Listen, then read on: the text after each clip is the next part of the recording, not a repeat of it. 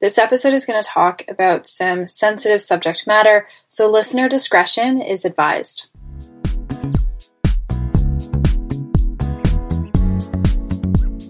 Welcome back to the No Nonsense Anti-Racism Podcast. For Indigenous History Month, we've been talking about systemic racism that Canada's Indigenous people have faced and continue to resist. In light of the conversation on the legacy of residential schools, we dedicated our first episode of the month to going over its impact on the over 150,000 survivors and their families. Last week, we talked to some amazing folks from Assembly of Seven Generations about the amazing youth programming and land-based activities that they do. They were so much fun to talk to. Go check out their work and support that organization. Today, we're going to dive into a pressing issue that all Canadians need to be more aware of. You may have seen the abbreviation MMIW, and it stands for Missing and Murdered Indigenous Women. The abbreviation continues actually. It's MMIWG2S for Missing and Murdered Indigenous Women, Girls, and Two-Spirit Folks.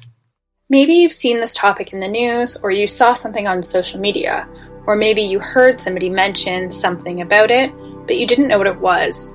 My first encounter with this topic started in 2015 with the trial of Bradley Barton for the murder of Cindy Gladue. Some of you may remember this case. It was all anybody talked about for several disturbing reasons. Cindy Gladue was a 36-year-old mother, daughter, and Cree woman who bled to death in a hotel bathroom in 2011 after a sexual encounter with Bradley Barton. He was a long-distance truck driver from Ontario who met Gladue in Alberta. They spent 2 nights together, but on the second night, Barton called 911 reporting the discovery of an unknown woman in the bathtub. This case was widely talked about for several reasons. Firstly, Barton had been first found not guilty in her death to first-degree murder as well as manslaughter charges, which was a horrendous miscarriage of justice because, reason number 2, Barton had originally lied about his relationship with Gladue. She was a sex worker, and Barton left her in the hotel room to bleed to death. There was definitely the narrative floating around in the media asking why she was a sex worker, asking questions about her lifestyle choices, and this is all bullshit and nonsense, but I don't have time to break down the history of misogyny and discrimination against sex workers, so we'll just leave it at that, but this could be an entire episode on its own. The third reason this was so disturbing is because during the trial, the defense brought as evidence Gladue's pelvis. Not a replica, not a photograph or a drawing, but her actual physical pelvis to demonstrate the injuries that she died from, and to somehow defend Barton against these charges in defiance of her cultural burial protocols. She was literally reduced to just this body part, a sexual body part. Cindy Gladue's case was one of many Indigenous women, girls, LGBTQ plus community members whose deaths or disappearances are part of a larger, disastrous legacy of colonization and systemic racism. As of 2013, there were 225 unsolved cases of either missing or murdered Indigenous women. Violence against women in general is a significant societal issue. According to the World Health Organization, violence against women affects 1/3 of women around the world and represents a health problem of epidemic proportions. Between 1980 to 2012, there were 20,313 homicides across Canada. 32% of these cases were female victims. The rate of victimization among Indigenous women is close to 3 times higher than that of non-Indigenous women. Now, this isn't anything new. Many Indigenous organizations, activists, and community members have long been raising concerns about the level of racialized and gendered violence directed towards Indigenous women and girls. Indigenous women are overrepresented as victims of sexual and physical violence and homicide, and are 5 times more likely to experience a violent death than non-Indigenous Canadian women. This is staggering. And this happens for a number of reasons. Due to socioeconomic gaps, Indigenous women, girls, and Two-Spirit folks are vulnerable in many ways, and many factors can contribute to increased risk of violence. For example, the lack of public transportation between rural and urban communities leave many to rely on hitchhiking as a form of transportation. Homelessness and poverty contributes to increased chances of encountering violence. Girls aging out of the foster care system with little transition support face higher risks of being lured by traffickers or going into precarious sex work. This issue of murdered and missing Indigenous women, girls, and Two-Spirit folks gained a lot of media attention after Amnesty International published a report called Stolen Sisters, a human rights response to violence and discrimination against Indigenous women in Canada, which was published in 2014, as well as a report called No More Stolen Sisters in 2009. These Amnesty reports, bolstered by the work of Indigenous activists and community members, put out a number of positions and calls for action. They highlighted stories of women who have experienced violence and intended to raise awareness about this issue. They noted the lack of reporting and statistical analysis by police and government bodies.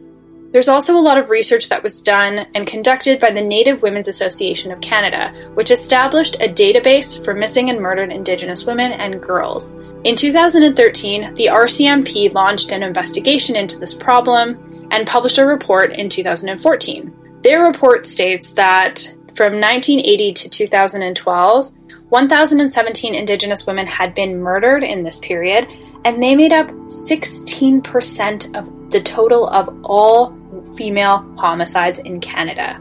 A national inquiry was launched by the federal government in December of 2015, and the final report was completed and published in 2019. It declared that violence against Indigenous women and girls is, quote-unquote, a national tragedy of epic proportion. And commissioners called for a new era in relationships, in the relationship between Indigenous women, girls, LGBTQ+ folks, and Canadian people. The federal response to this was an announcement of a national inquiry that we're going to discuss in a moment. We'll go into detail about it.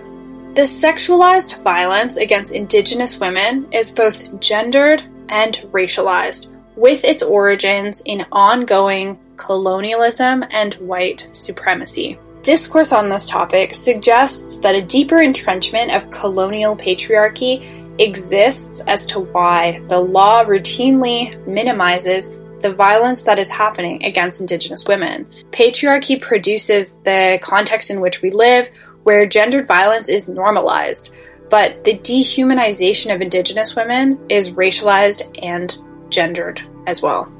And this white supremacist thinking affects all aspects of our society, including the media representation and the kind of stereotypes that are shared about Indigenous peoples. The media is a powerful force for perpetuating biases and stereotypes about Indigenous groups. The traditional mainstream media has framed Indigenous issues in a paternalistic way, reinforcing negative stereotypes.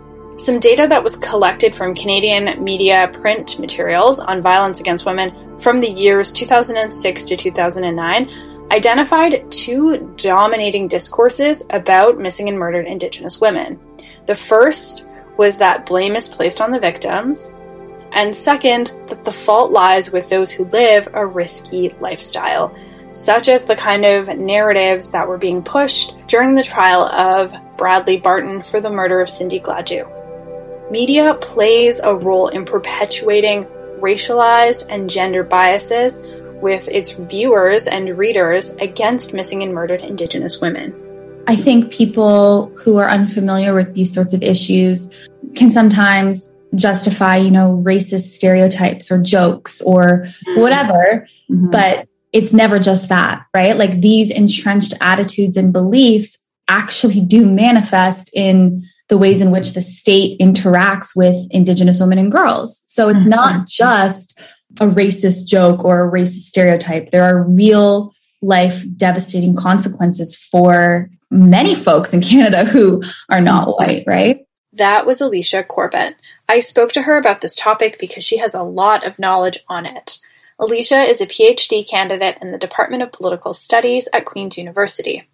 Hi, Alicia. How are you? I'm good. How are you? Thank you so much for having me on the podcast today. Absolutely. So happy to have you. Alicia, please tell us a little bit about yourself. Yeah, so my name is Alicia. I am a Cherokee descendant, but I'm not an enrolled member of Cherokee Nation. I currently live on the traditional and unceded territory of the Algonquin peoples in the Ottawa Valley region. I am currently doing my PhD at Queen's University in political studies, and I was a senior researcher with the National Inquiry into Missing and Murdered Indigenous Women and Girls. That must have been quite an experience. Can you tell us what are some of the biggest misconceptions that you've come across on this issue of missing and murdered Indigenous women, girls, and Two-Spirit folk from the average Canadian?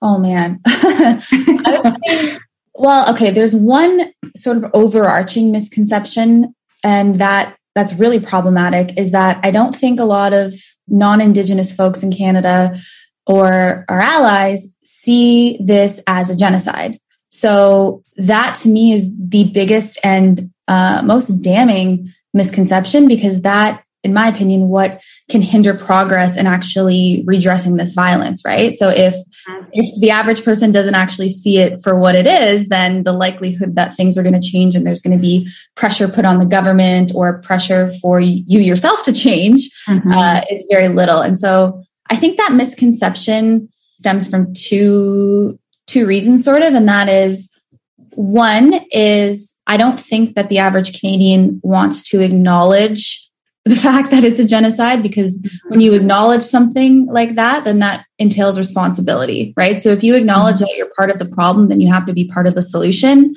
And I don't think that the average Canadian is willing to do that. And secondly, I think, and I don't know why this is the case, but I find that most folks who challenge the finding of genocide do so based on like a comparative perspective, if that makes sense. So they'll say things like, well, it's not a genocide. The Rwandan genocide was a genocide. The Holocaust was a genocide, but this isn't a genocide. And it's very frustrating because based on the UN's definition of genocide, there is no threshold for the amount of violence, right? Like it's not saying, 5% of people have to be affected by the violence or 100%.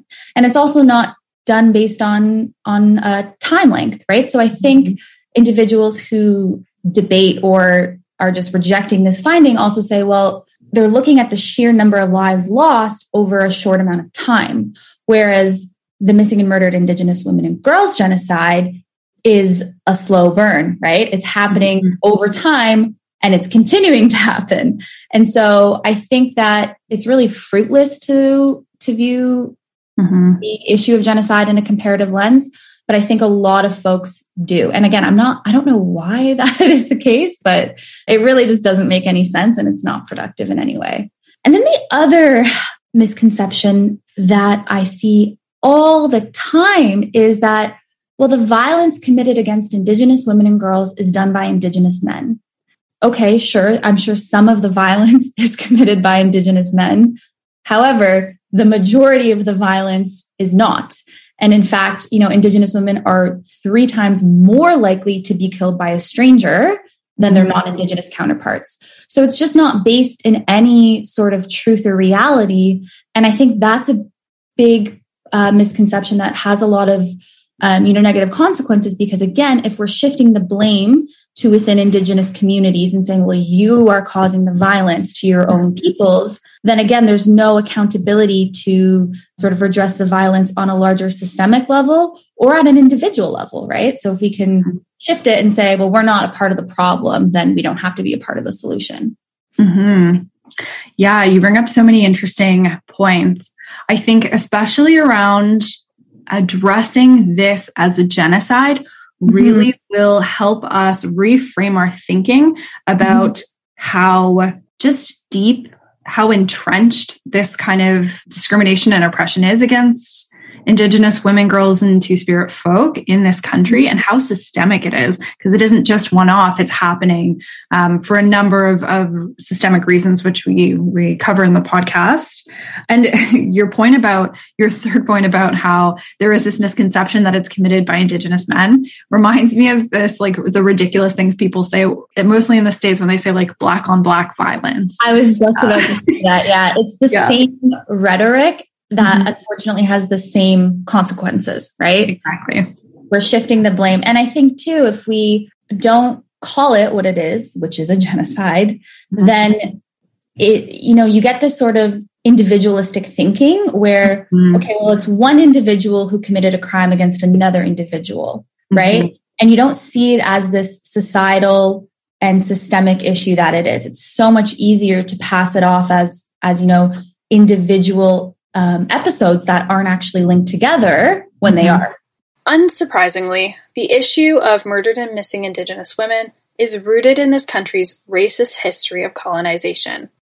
Violence was always central to the colonial project of Canada, and you can see this kind of violence through the dispossession and relocation of Indigenous peoples to reserves, the loss of traditional roles, and the kind of violence that interacts with poverty and is often met with incarceration. Colonization should be viewed as a structure and a means to recognizing how the past informs the present. There are lasting impacts of colonization that we see every single day now.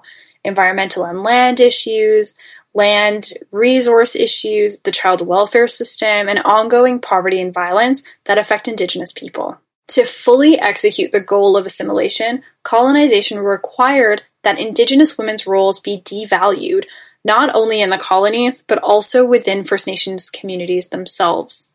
Violence against Indigenous women and girls started at the beginning of colonization, really.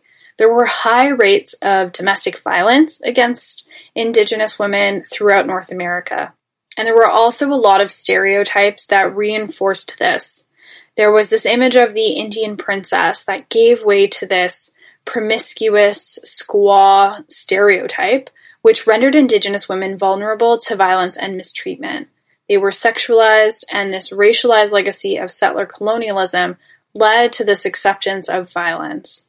I'm curious to hear, and I mean, it's related to your last point, but you recently wrote an op-ed and talked about how the residential school system contributes to this issue, missing and murdered Indigenous women, girl, and Two-Spirit folk. Can you share more on this and how you made the link between these two issues? Well, I think the link is really clear, and I think that's hopefully what the inquiry, that's what we did, and I hope that's what people took from it, was that all of these pathways to violence against Indigenous women and girls are linked. You cannot view one issue separately from the other. So you need to have this sort of holistic understanding of the problem. And for me, looking at the link between residential schools and violence against Indigenous women and girls is historical and ongoing. So it's historical in that when Britain and France wanted to colonize Canada, they came here and they created these really like negative, sexist and racist stereotypes about Indigenous women that were so pervasive. They were in government reports, they were in newspapers, they were the attitudes that settlers held, and I argue still hold, about Indigenous women. And it essentially, created this narrative that Indigenous women are unfit to be mothers. They're immoral. They are somehow more sexually promiscuous or available than white women. And this sort of narrative served two purposes. And one is to excuse sexual violence against Indigenous women and girls, because it's sort of like the age-old cliche, she was asking for it. But then secondly, too, it justifies the Canadian government's forcible removal of Indigenous children. So if you can frame and create this narrative that these individuals are bad moms, then you can say, well, we're doing a good thing. We are going in and we're taking these children from these individuals who have no idea how to parent or no idea how to be good mothers. And so that served as a huge justification for residential schools. And that type of thinking is still so pervasive in our society today. So, for example, if you look at birth alerts, so that's where hospital staff will alert child welfare services about a newborn baby if they think that the child is in some type of danger or at risk. But study after study has shown that this disproportionately affects and targets Indigenous women, even when, of course, there's no reason to do that at all. It's these stereotypes that they're bad mothers and they're unfit to be mothers. You can even look back, 40, 50 years ago to the 60s scoop, right? And see, again, we're apprehending Indigenous children because we don't think that Indigenous women are capable or good at being mothers. And today, beyond birth alerts, we see this with the fact that Indigenous children are overwhelmingly represented in child welfare services. And we can also see it through forced sterilization. So even though forced sterilization was technically deemed illegal in Canada in the 70s, Indigenous women are still being sterilized against their will and without their consent. And in fact, there were allegations made, I want to say like a month ago, about BC's social services, where they were forcibly inserting IUDs into Indigenous girls who were in child welfare services, and they were as young as 9 years old. So no 9-year-old needs to be on any type of birth control. To me, that's just absolutely ludicrous because it suggests that they are somehow sexually mature or available at an exceptionally young age. And it, again, to me, what that symbolizes is we're pre-packaging Indigenous girls to be unfit to be mothers or sexually available in a way that would never happen to white girls who are in the foster care system. And so to me, this link is really clear, and it's really, unfortunately, it's an attitude and a belief that I think a lot of government agencies had and continue to have about Indigenous women. And that, of course, then manifests itself in different policies and practices that we deem to be legitimate. We are going to take a quick break, and then we will be right back. We hope you're enjoying these episodes with us. It is really important that we're getting factual, historical, contextually relevant information out there into the universe. We are doing this with the support of the Canadian Race Relations Foundation. Thank you. If you are enjoying listening to this podcast, please make sure to write us a review wherever you listen to your podcasts. That helps us to get more visibility so that we can reach more people, reach more Canadians, and get knowledge out into the universe. So make sure to write a review wherever you get your podcasts. And now back to the show.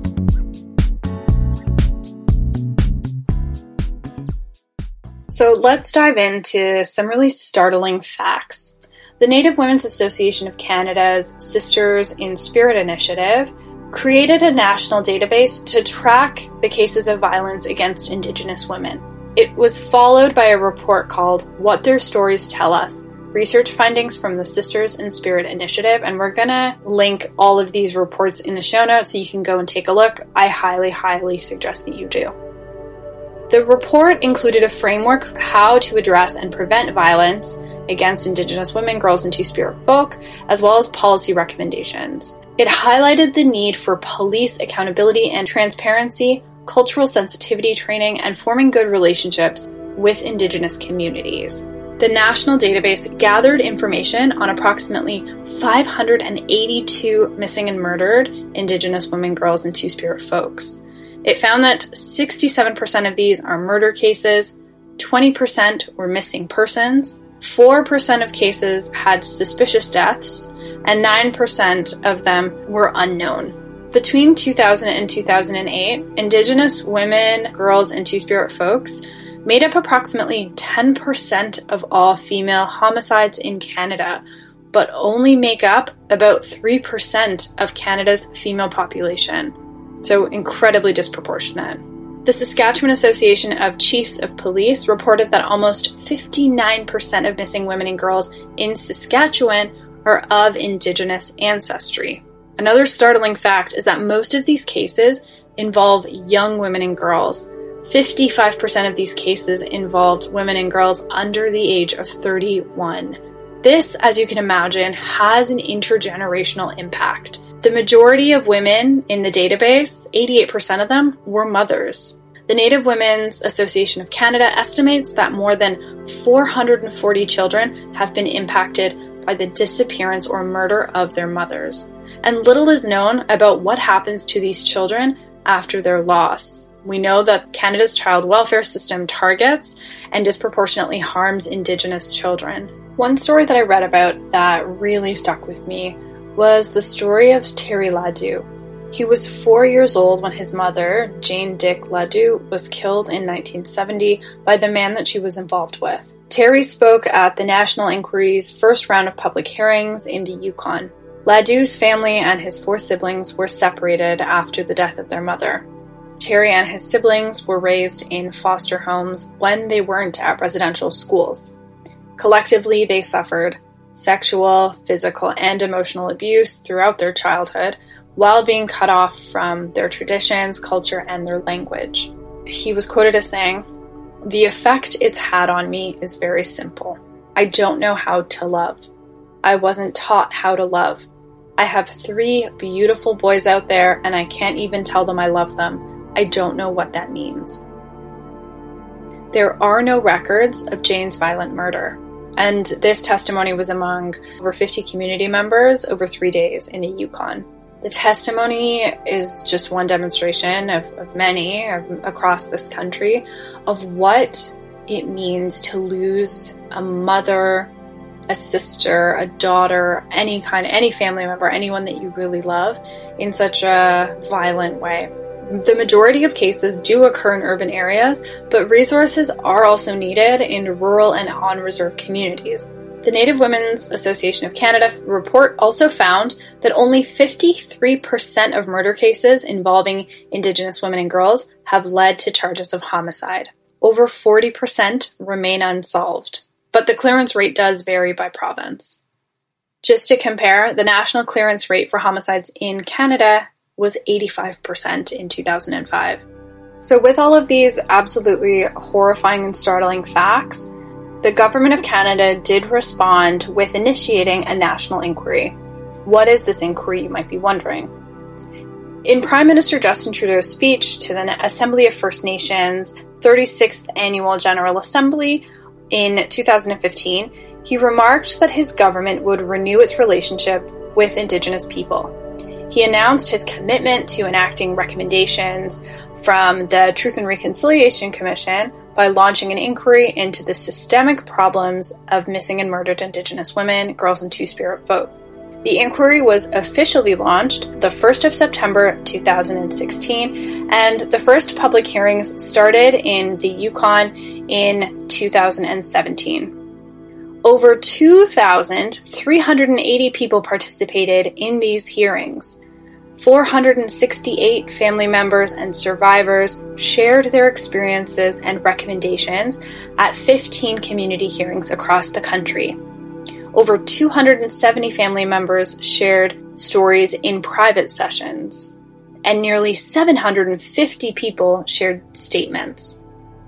The inquiry's mandate was to report on the systemic causes of all forms of violence against Indigenous women and girls in Canada, including the underlying social, economic, cultural, institutional, and historical causes that contribute to the ongoing violence and particular vulnerabilities of Indigenous women and girls in Canada, as well as institutional policies and practices to be implemented in response to the violence that is experienced by Indigenous women and girls in Canada. The guiding principles for the inquiry was, our women and girls are sacred. And the core tenets of the approach that they were to take was that family-first, trauma-informed, and decolonized process would take place. The final report produced by the inquiry was called Reclaiming Power and Place, the final reports of the National Inquiry into Missing and Murdered Indigenous Women and Girls, and was split into 2 volumes, 1A and 1B. This report was over 1,200 pages long and had 231 calls for justice. Now, it's a very lengthy report, and I highly doubt that you're going to go and read all 1,200 pages, but we will link it in the show notes because you should take a look. There are different sections of the report that have to do with the overall framework and context, so the role and relationships between Indigenous peoples and the history of colonization in Canada. It also has chapters that discuss how to center relationships to end violence, a chapter on power and place. One quote from that chapter in particular is that women are the heart of their nations and communities. Their distinctive roles and responsibilities are crucial to helping communities thrive. When women and gender diverse people are violently taken away, their absence has ripple effects that throw entire communities out of balance and into further danger. There's also a chapter about accountability and human rights tools. There's another section of the report that also goes into the different testimonies from families and survivors, which is all really important parts of the documenting the kinds of stories from survivors. The inquiry was not always a smooth process, though, and they did have trouble getting off the ground in the first place. There were a lot of delays, there were some high-profile resignations, many people felt like the process was too colonial an approach, and there were some questionable funding practices as well. But overall, the inquiry did come out with the 231 calls for justice and is a framework for which the government has very recently announced an action plan to put the recommendations into practice. I'd love to talk about your experience working on the national inquiry into missing and murdered Indigenous women, girls, and Two-Spirits, because you were working on that. You were as a researcher. There was a lot of anticipation on this inquiry, but it did devolve and it hasn't maybe progressed as far as a lot of folks had hoped. Mm-hmm. Can you share a little bit from your own perspective what you think some of the reasons this work hasn't really started or been accepted more widely? Yeah, well, I would say, so the inquiry, released its final report. There were 231 calls to justice that, ranged from shifting attitudes and beliefs, which is sort of what I worked on a little bit more, as well as, larger structural policy changes around policing, around housing, around infrastructure. So big, real, concrete things that lend themselves very well to government policy. I think that there was a lot of anticipation that the federal government would implement a national action plan, because that was one of our first calls to justice, was that, okay, we've done the work now. We've told you what you need to do. Now you need to make a plan to actually do it. And so the federal government did come out with their national action plan this June 3rd.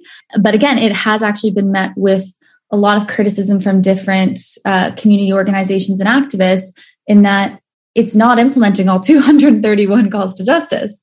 I think there's a lot of great ideas in the federal government's action plan. It's just hard to see how those are going to actually be materialized. So I think that's where there was sort of a lot of hope and a lot of waiting for this national action plan to happen. Let's make some concrete policies that are actually going to change the lives and the safety of Indigenous women and girls, right? Because at the end of the day, that's the top priority and that's the top concern is the safety.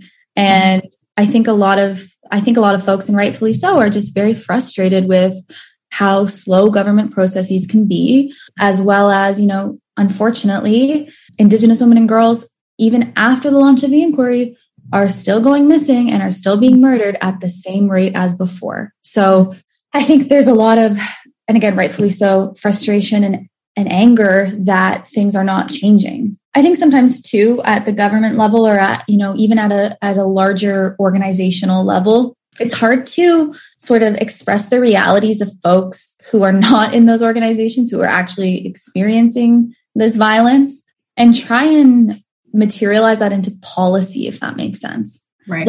I think that's such a challenge because, especially with violence against Indigenous women and girls, because, Indigenous peoples are not a monolith.